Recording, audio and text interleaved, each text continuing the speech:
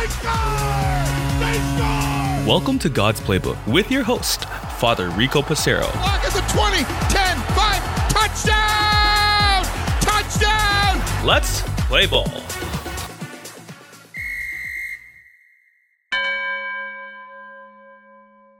Friends, welcome back to God's Playbook. As we recently talked about our preparations for Mass, now I'd like to focus on as Mass begins. Once again, a gentle reminder, we should be ready to go in our pews, waiting for the lector, the reader, or the priest to begin with either the announcements, or if your parish does announcements at the end of Mass, you may be greeted with, please stand and join in our opening song, whatever it is. So first and foremost, again, if our parish is giving announcements or direction, it's so important that we're paying attention to what the person is saying, whether it's the priest, a cantor, or a fellow parishioner. Number 2, when the announcements have completed and the greeter, the lector, the priest, whoever, invites us to please stand and join in our processional hymn, we should again do just that.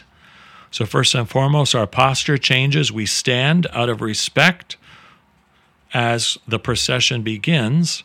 It is reflective, friends, of what happened at Palm Sunday in Jerusalem, where Jesus was welcomed, where we said, Hosanna to the Son of David. The priest is always last, or if a bishop is present or somebody higher in ordained rankings, they're always the last person in the procession, signifying and representing Jesus.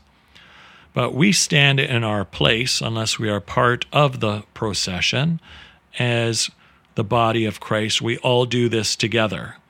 Sometimes as a priest, I notice that people have flown in late for Mass, so they remain kneeling and they're trying to get their prayers before Mass. And friends, unfortunately, that time has passed. So we don't get to remain seated or do other things while the rest of the community stands. We are called to do everything together. So when the invitation to stand is announced, you too should stand. Now, if you have a medical problem and you cannot stand for that period of time, of course, remaining seated is absolutely appropriate. Again, what I'm talking about are those who are kneeling and saying their own private prayers because they're flying into Mass at the last second, or they're actually late, because at this point, Mass has begun. So I encourage you, if that's you, and they make an announcement and say, please stand and join in our hymn, stop your prayer and enter into the greater prayer of the community as you stand with them. What's also important, friends, is we do just that. We join in the processional hymn. Music in church is not something for the cantor, the organist, or the musicians to do, and we just kind of sit there and listen. We are called, since the Second Vatican Council always reminds us, to be full and active participants in the Mass. And so hymns are chosen by music ministry and the pastoral council of the parish, so that the music that is selected is representative of the scriptures that will be used at that particular Mass, or the time in the church year that is appropriate for these hymns. This isn't, hey, Father Rico, tell me your favorite hymn. That's what we're going to sing at the Mass. Sometimes it is my favorite hymn. Sometimes it's a hymn I don't like very much. Sometimes it's a hymn we're aware of. Sometimes it's a hymn we've heard too much of. Sometimes it's a hymn I've never heard of before in my life. But nonetheless, we are to do our part to participate. Now, sometimes people say to me, well, Father Rico, I don't know how to sing. I don't have a good voice, so I just abstain. Friends, while that might be true, or you might be just your own worst critic, each of us, whether we have a beautiful voice like Celine Dion or Andrea Bocelli, or if we're as great as the cantor, or perhaps even better than the cantor, we are called to enter into song. When we sing, we pray twice. Now, we don't have to be the loudest person in the church, especially if our voice isn't the greatest, but nonetheless, again, from our hearts, this is an opportunity for us to praise and worship God, because the hymns are not just songs. They are to praise God and to gather us as community, as we try to live the scriptures, we strive for holiness, and we gather as a church family. But Father Rico, what if I don't know the hymn? Again, try to pick up the tempo, the melody. It might take you, if it's the first time you've heard the song, at least to get through the verse, and chorus. Again, you don't have to be the loudest person in the church, but this effort that God can see your heart, that you're trying to learn the hymn on the spot. If you read music and it's the first time you've heard the hymn, pick up your hymnal and look at the notes. If you know the notes, or if at least you're able to somewhat follow notes, then it allows you to know this is a higher note, this is a lower note, this is where we hold the note, this is where it's very quick, etc., in regards to the melody itself.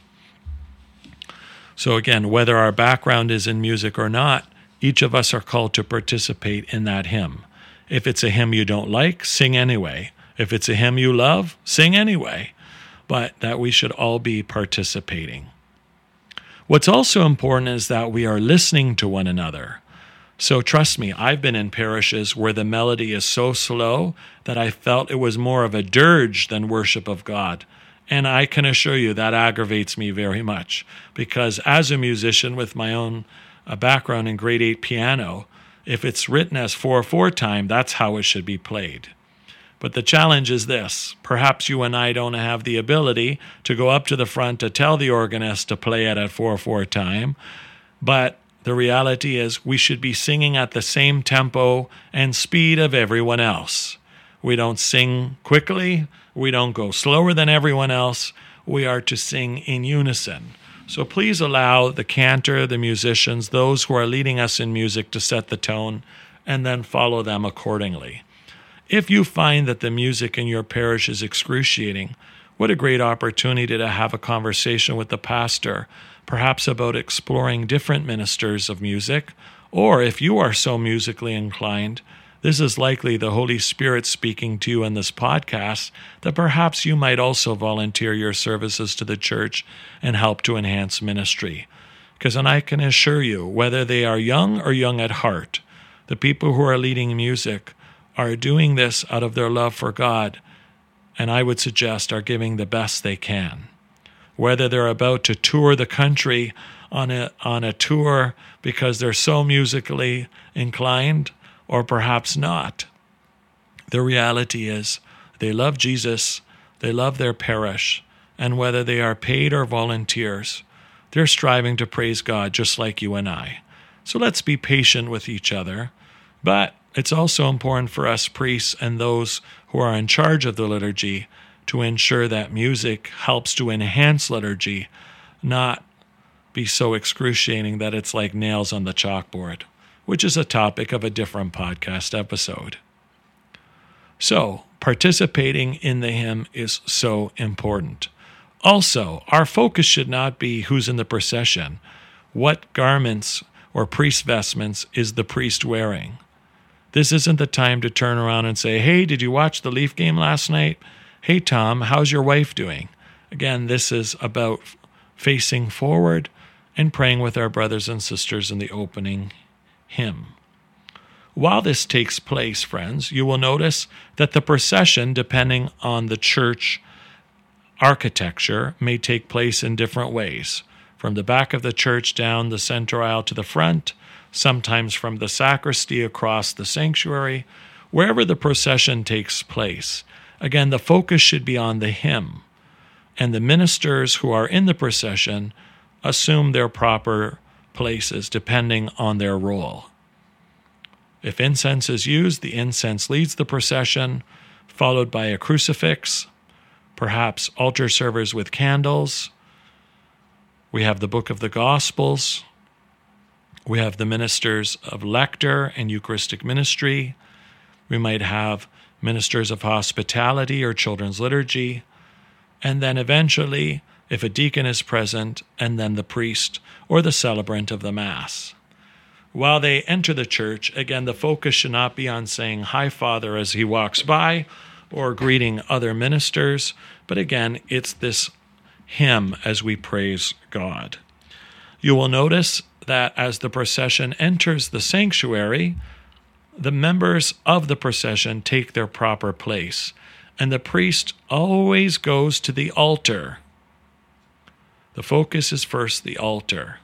So if the altar, which is always in the center of the church, has the tabernacle behind it, then the ministers are called to genuflect and respect Jesus in the Blessed Sacrament. If the tabernacle is not directly behind the altar, then they are to bow to the altar, genuflect to Jesus in the Blessed Sacrament, and then enter the raised sanctuary. After this is done, the priest, and if other priests or deacons are present, they go behind the altar and they bow down and they kiss the altar, or what's called venerate the altar. This is recognition of the fact that this altar is sacred. It's not a table, it's not a piece of furniture, but it is God's altar where we offer the sacrifice of Jesus to the Father in thanksgiving for life and reparation for our sins and anticipation of heaven and earth coming together. So the priest is always called to venerate or kiss the altar. He does this not just on his own behalf, but he does it on behalf of all the people present. And so as a priest, I can tell you that the veneration of the altar is always something that humbles me, that I have the great privilege of venerating the altar on behalf of all the people that are present for that Mass, and how the celebrant and any concelebrants or deacons present have the great gift and privilege of doing the same thing. And then you will find that the priest moves to the presider chair, or in some cases, he might stand behind a podium or perhaps behind the altar as we prepare to begin Mass in a formal way with the sign of the cross. However, Mass has already formally begun with the entrance hymn. Now, if you are in a church where they do not have a cantor or music present, then the procession is done in silence. And then after the priest venerates the altar, he will begin with the sign of the cross. So, as Mass begins, we see that our posture is important, our participation in the hymn is important, and also that the procession that takes place is important, as we see the celebrant assume the role as leader of the community. The priest is not the most important person in the church, for all are God's favorites, and yet as he assumes the role as another Christ, an alter Christus, he functions in the person of Jesus Christ as he leads the faithful to worship of God in the holy sacrifice of the Mass. So here we are, friends. Mass has begun. May our hearts burn with vigor for God as we look forward to praising him from the bottom of our hearts. For God's Playbook, friends, I'm Father Rico. God loves you, and so do I. If you like what you hear, please consider supporting us using any of our affiliate links in the description below via Buzzsprout, Ko-Fi, or GoFundMe. Thanks, and God bless.